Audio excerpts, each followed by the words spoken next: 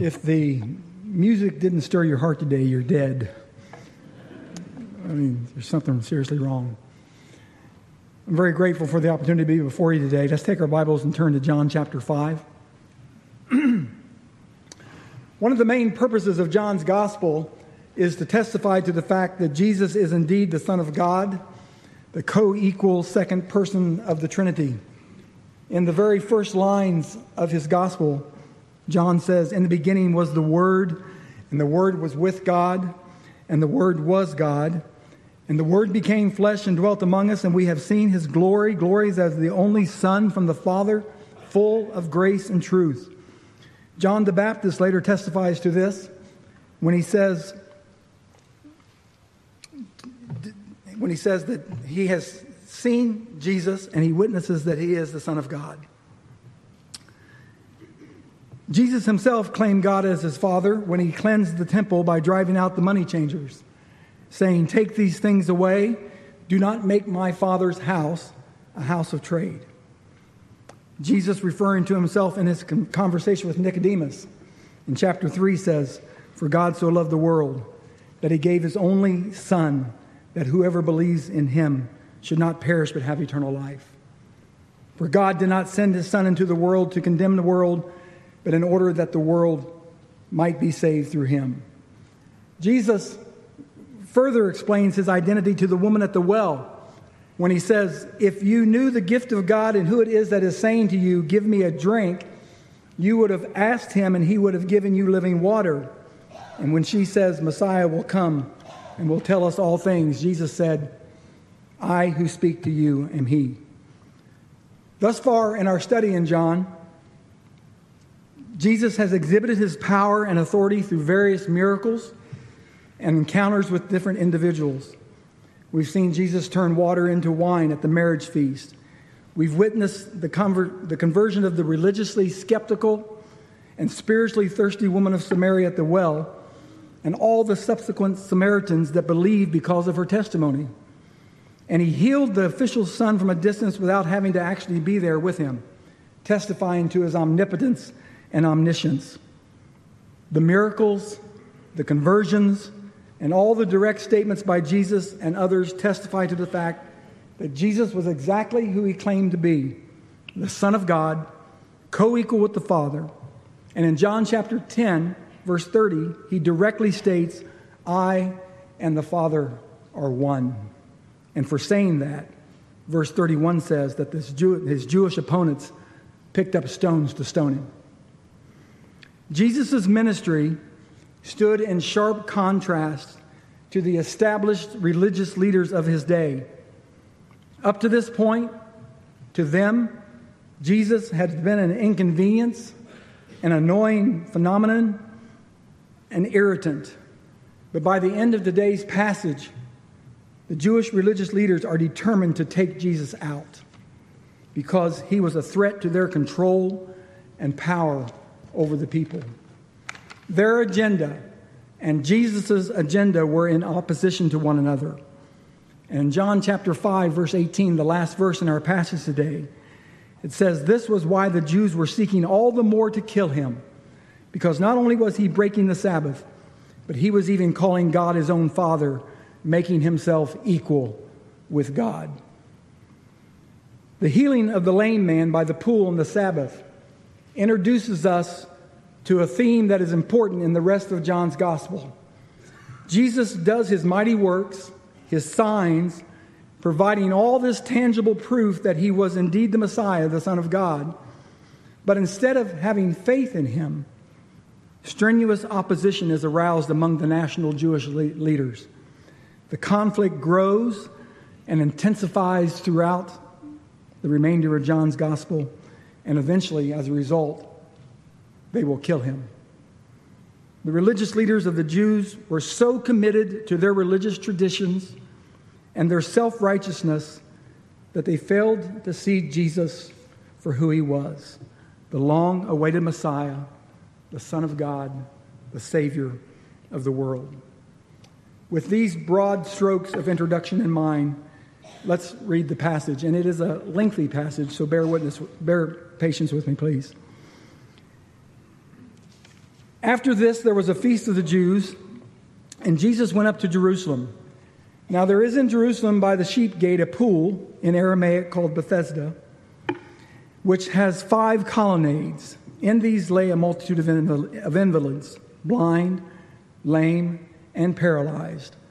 One man was there who had been an invalid for 38 years.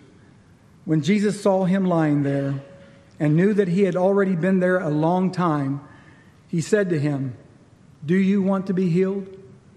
The sick man answered him, "Sir, I have no one to put me into the pool when the water is stirred up, and while I am going, another steps down before me." Jesus said to him, "Get up, take up your bed and walk." And at once the man was healed, and he took up his bed and walked. Now that was the Sabbath. So the Jews, the Jewish leaders, said to the man who had been healed, "It is the Sabbath, and it is not lawful for you to take up your bed." But he answered them, "The man who healed me, that man said to me, 'Take up your bed and walk.'" They asked him, "Who is the man who said to you, 'Take up your bed and walk'?" Now the man who had been healed did not know who it was, for Jesus had withdrawn, as there was a crowd in the place. Afterward, Jesus found him in the temple and said to him, "See, you are well.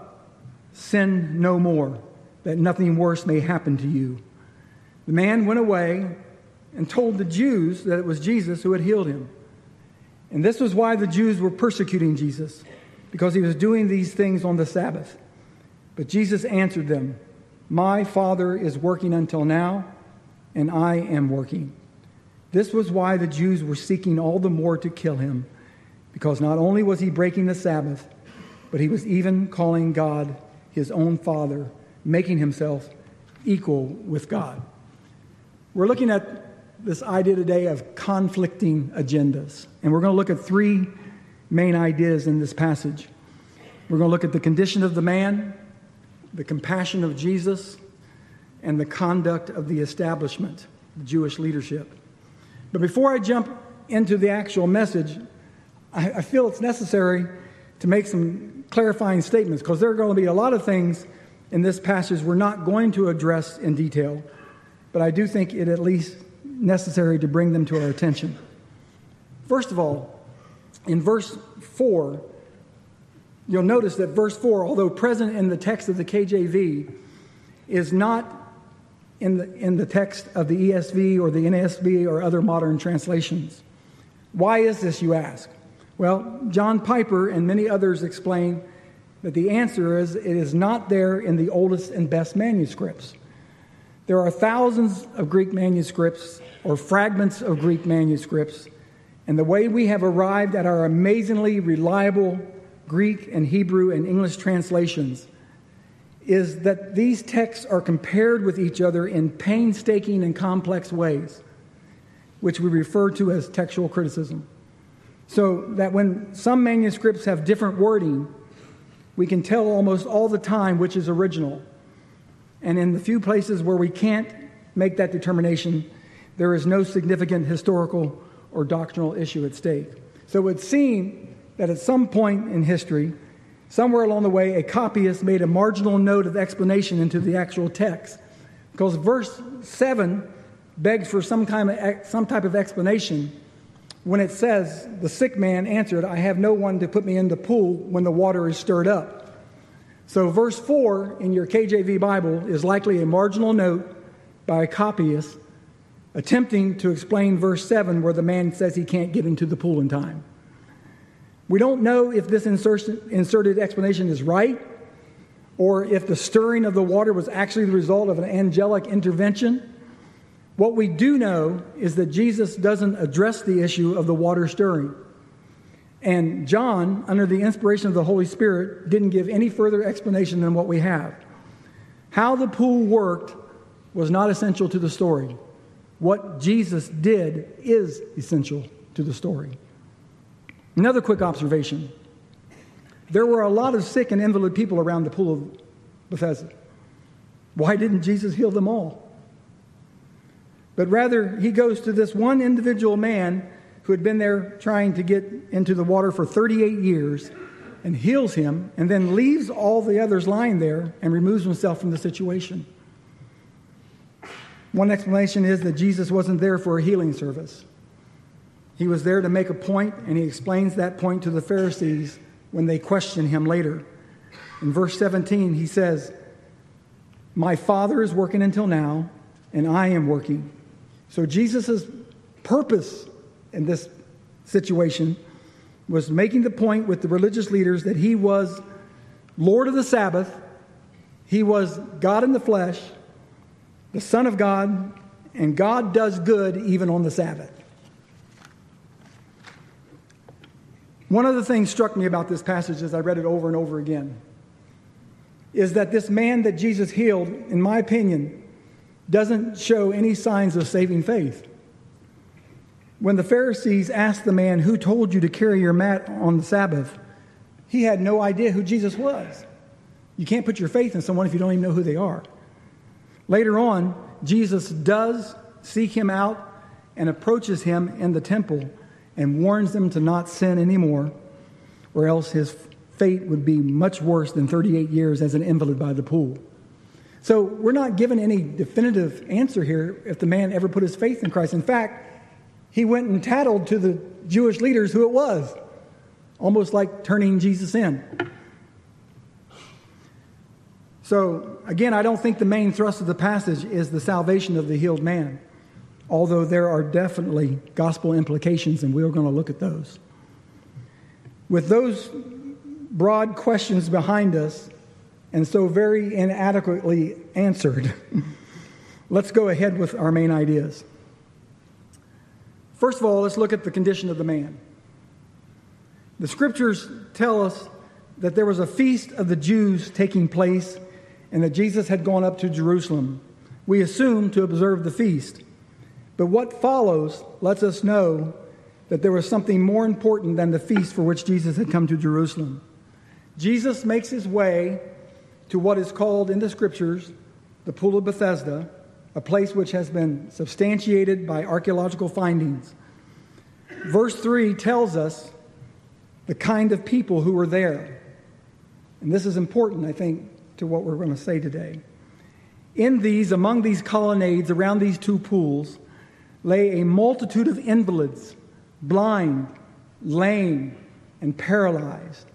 And then the text focuses on this one man in particular when it says one man there who had been an invalid for 38 years. We don't know the cause of this man's pitiful situation, but we know it's been 38 long years of hardship, disappointment, misery, and dependence on others. It is a pitiful picture indeed, as John relates it. But it is far more pitiful when we realize the situation is an appropriate description of the helpless and woefully hopeless condition of the human race. Note how comprehensive of a description it is. Invalids, we might say disabled, that is weak, without strength to help themselves. Then he expands on that description and says that they were blind, lame, paralyzed. This is an apt description of our spiritual condition apart from the grace of God through Christ. In Romans chapter 5, verse 6, Paul describes our spiritual condition this way: "For while we were still weak, at the right time, Christ died for the ungodly." Paul goes on to say, God shows his love for us in that while we were still sinners, Christ died for us. The people lying around the pool were incapable of doing things for themselves. They were totally reliant on others coming to their aid, even to help them get to the place where they hoped a miracle might take place. And like them, each of us is incapable of doing anything in our own strength that will change our helpless spiritual condition unless Jesus steps in and through the Holy Spirit infuses us with life. For all have sinned and come short of God's glory. In Ephesians 2, Paul describes it this way: And you were dead in the trespasses and sins, and were by nature children of wrath like the rest of mankind. This is the condition of all mankind. We all sinned in our father Adam. We are sinners by nature, and we are sinners by choice. This is our spiritual condition apart from Christ. And then Paul continues, though. He says, but God, being rich in mercy, because of the great love with which he loved us, even when we were dead in our trespasses, made us alive together with Christ. By grace you have been saved. The only contribution that you and I make to our salvation is our sin. Let me say that again. The only contribution that you and I make to our salvation is our sin. And Christ has paid the penalty for all of that. I think sometimes we forget this truth. We often think of ourselves not as bad as others. We have a sanitized opinion of ourselves. We fail to see ourselves as we really are before God without Christ. Hopeless. Completely helpless. We have the opinion of ourselves sometimes that God got a really good deal when he got us. It is hard for us to admit that we are desperately wicked, that we cannot save ourselves, that God has to do for us what we cannot do for ourselves. That kind of self-righteous pride is going to damn a lot of people to hell, even people sitting in church pews week after week.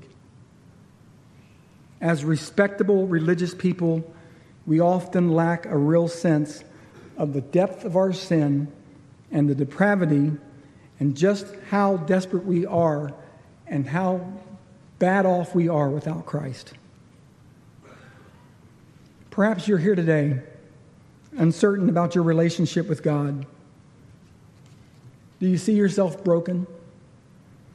Do you sense your inability to do anything about your spiritual condition?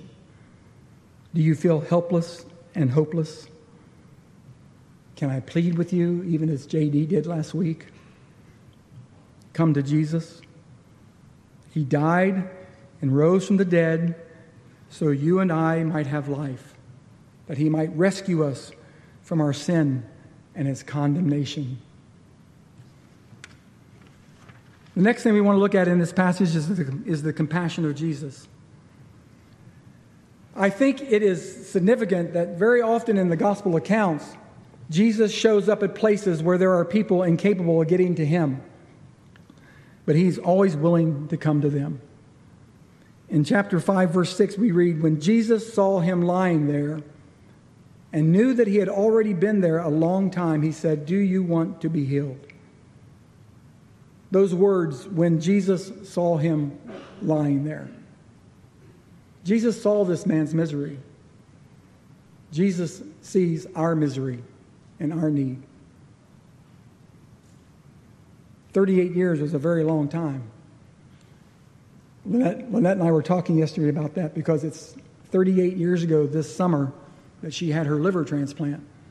And all the things that have transpired, all the complications. It hasn't been all bad, but there's been a lot of difficulty along the way. 38 years is a long time to deal with something. This man had been invalid, paralyzed, incapable of doing anything for himself for 38 years. And Jesus saw that. And Jesus sees us in our misery as sinners and has compassion. Jesus' compassion is well documented in the Scriptures. We don't need to spend a lot of time with this, but in Matthew chapter 9, verse 36, seeing the people, it says he felt compassion for them because they were distressed and dispirited like sheep without a shepherd. Matthew 14:14 says when he went ashore, he saw a large crowd and felt compassion for them and healed their sick. And we're told by the writer of Hebrews that we do not have a high priest who cannot sympathize with our weakness. Jesus feels the pain and misery of sin because he bore it all on the cross for us. It's important to note as we read the gospel accounts that Jesus did not avoid broken, needy people. He didn't avoid lepers. He didn't avoid accused adulteresses about to be stoned. He didn't avoid the brokenhearted or the mentally challenged or the beggar, nor the blind or the physically disabled. He didn't avoid people because of their sin. This was the one characteristic of Jesus that angered the Jewish leadership so much, the fact that he would even eat with publicans and sinners. These people weren't coming to the temple, but Jesus was going to them. Rather than hobnobbing with the religious elite, Jesus ate with tax collectors and sinners, and Jesus met people where they were. After graduating from high school and before I came to college, I worked in Detroit, Michigan, roofing houses with a friend that I had met at camp and lived with the family who had taken this friend into their home when he didn't have a home of his own. I was 17 years old and hadn't even been saved a year yet. One evening, I was sitting in the chair after a long, hard day, and Judy, the lady of the house, said to me, "I'm bored. Let's go soul winning." Now, I grew up in a town of 8,000 or 10,000 people.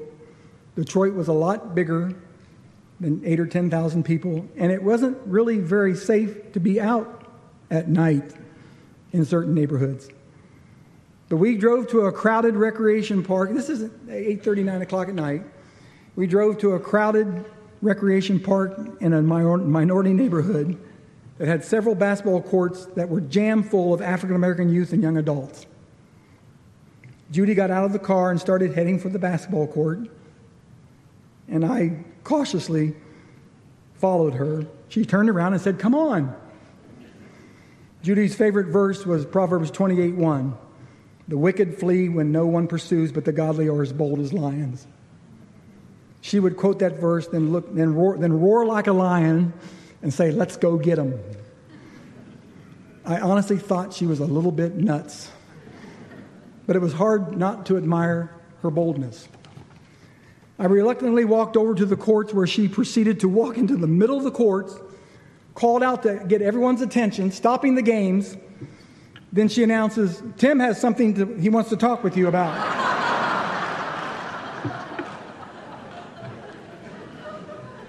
I thought to myself, I'm going to die tonight. I somehow managed to spit out a few what I thought were incomprehensible statements about Jesus and the gospel. I got a lot of gestures, some colorful comments, and just about every one of them turned their backs and went back to their basketball games. I was just thankful they didn't shoot me. But you know what? 2 young teenage guys walked away from that crowd of basketball players, sat down with us, and let us share the gospel of Jesus Christ with them.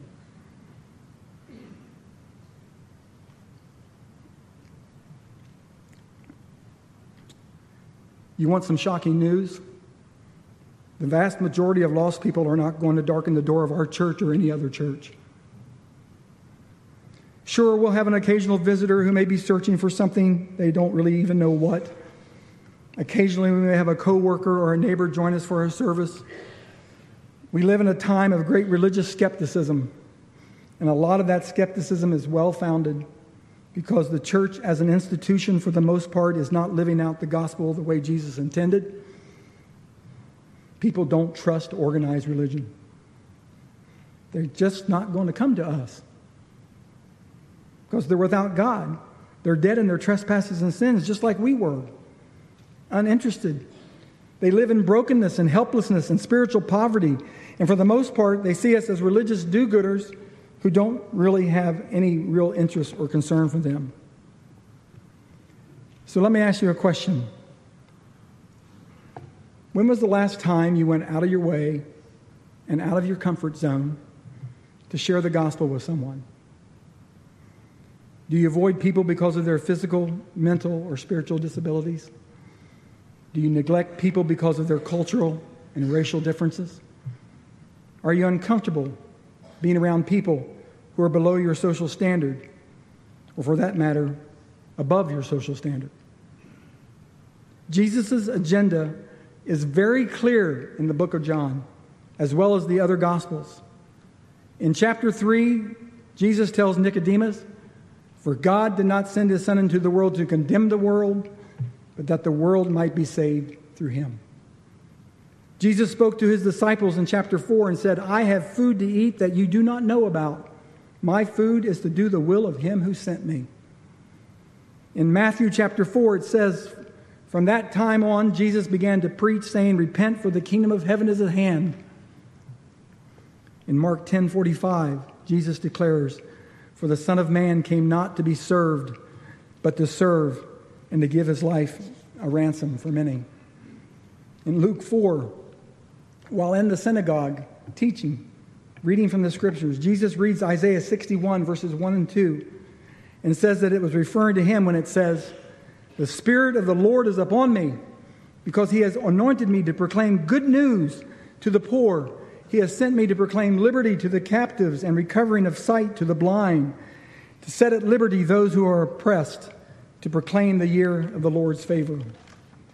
And in Luke chapter 19, verse 10, Jesus said, "The Son of Man came to seek and to save what was lost." Jesus had an agenda then, and he has an agenda now. And he has passed on that agenda to us. Are you on board with Jesus' agenda? Do the things that matter to Jesus matter to you? I'm asking myself these questions. I'm not just asking you. There are people all around us who need Jesus. There are so many things that captivate our attention and fill our days. I'm afraid that many of us, including myself, are going to come to the end of our lives and realize we spent very little time developing gospel relationships and telling people about Jesus because we have conflicting agendas. We have something else we're living for. Which brings us to the final point, the conduct of the establishment. In John chapter 5, verses 9 and 10, it says, "Now that day was the Sabbath. So the Jews said to the man who had been healed, 'It is the Sabbath, and it is not lawful for you to take up your bed.'" The response of the Jewish religious leaders is disturbing. Here's a man who had been an invalid for 38 years, and Jesus heals him. They see him walking around with his mat under his arm, and instead of rejoicing in this wonderful miracle that had been done for him, all they could think about were their add-on Sabbath rules based on their traditions. A famous preacher once said, and that famous preacher is Drew Conley, "I crossed the line of religious authority when adherence to religious rules or established tradition matters more to me than the clear manifestation of God's power and love." They had the proof of who Jesus was walking right in front of them, and all they could think about were their Sabbath rules that they had added on to what God intended. It goes without saying that Jesus' healing of this lame man was not against God's intended purpose for the Sabbath, or else he wouldn't have done it. Jesus was not a lawbreaker. Jesus had declared himself as Lord of the Sabbath, and as Lord of the Sabbath, he did not sin against its intended purposes. But he intentionally, on purpose, infringed upon the man-made regulations with which the Pharisees had burdened the people. Man-oriented religion seeks to control people by enslaving their conscience to rules and the traditions of men, while gospel-oriented, Christ-centered religion exposes our self-righteousness and frees us to walk under the transforming power of the Holy Spirit. The religious leaders had a very different agenda than Jesus. It was to keep control of the people. It was to have their position of power and their position of prestige. And because of their agenda, they couldn't even see the Messiah right in front of them. Jesus, in Matthew chapter 23, delivers a scathing rebuke to them. We won't read the whole passage, but we'll just point out some things. He calls them to the scribes and Pharisees, and he says, they preach, but they do not practice. They tie up heavy burdens, hard to bear, and lay them on people's shoulders, but they themselves are not willing to move them with their finger. They do all their deeds to be seen by others. They love the place of honor and best seats in the synagogue. They shut the kingdom of heaven in people's faces. They neglect the weightier matters of the law, justice, mercy, and faithfulness. They clean the outside of the cup and the plate, but inside they are full of greed and self-indulgence. They outwardly appear righteous to others, but within they were full of hypocrisy and lawlessness. They were so consumed with promoting themselves and increasing their power and control over the people that they didn't even recognize God when He showed up. I'm very grateful that years ago as a church, we decided that we were going to teach life by the book and not by the mandates of the secular culture, nor by the religious traditions of our Christian subculture. But this is something we must keep a constant vigilance about, because it's so easy to get wrapped up in our own religious agendas and no longer be aligned with Jesus' agenda. So I ask you, what about you and me? As we live and move through life, what is our agenda? What is important to you? What is important to me? Does your agenda for your life align with Jesus' agenda? Or are the two in conflict with one another? Let's pray. Father, forgive us.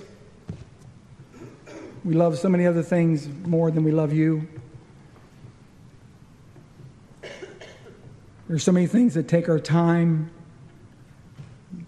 require our energy. But they're around us, Lord. There are lost souls all around us. And your purpose when you came was to seek and to save that which was lost. And you have passed that baton on to us to share the truth of your gospel so that others might come to know you. Help us to get on board. Amen.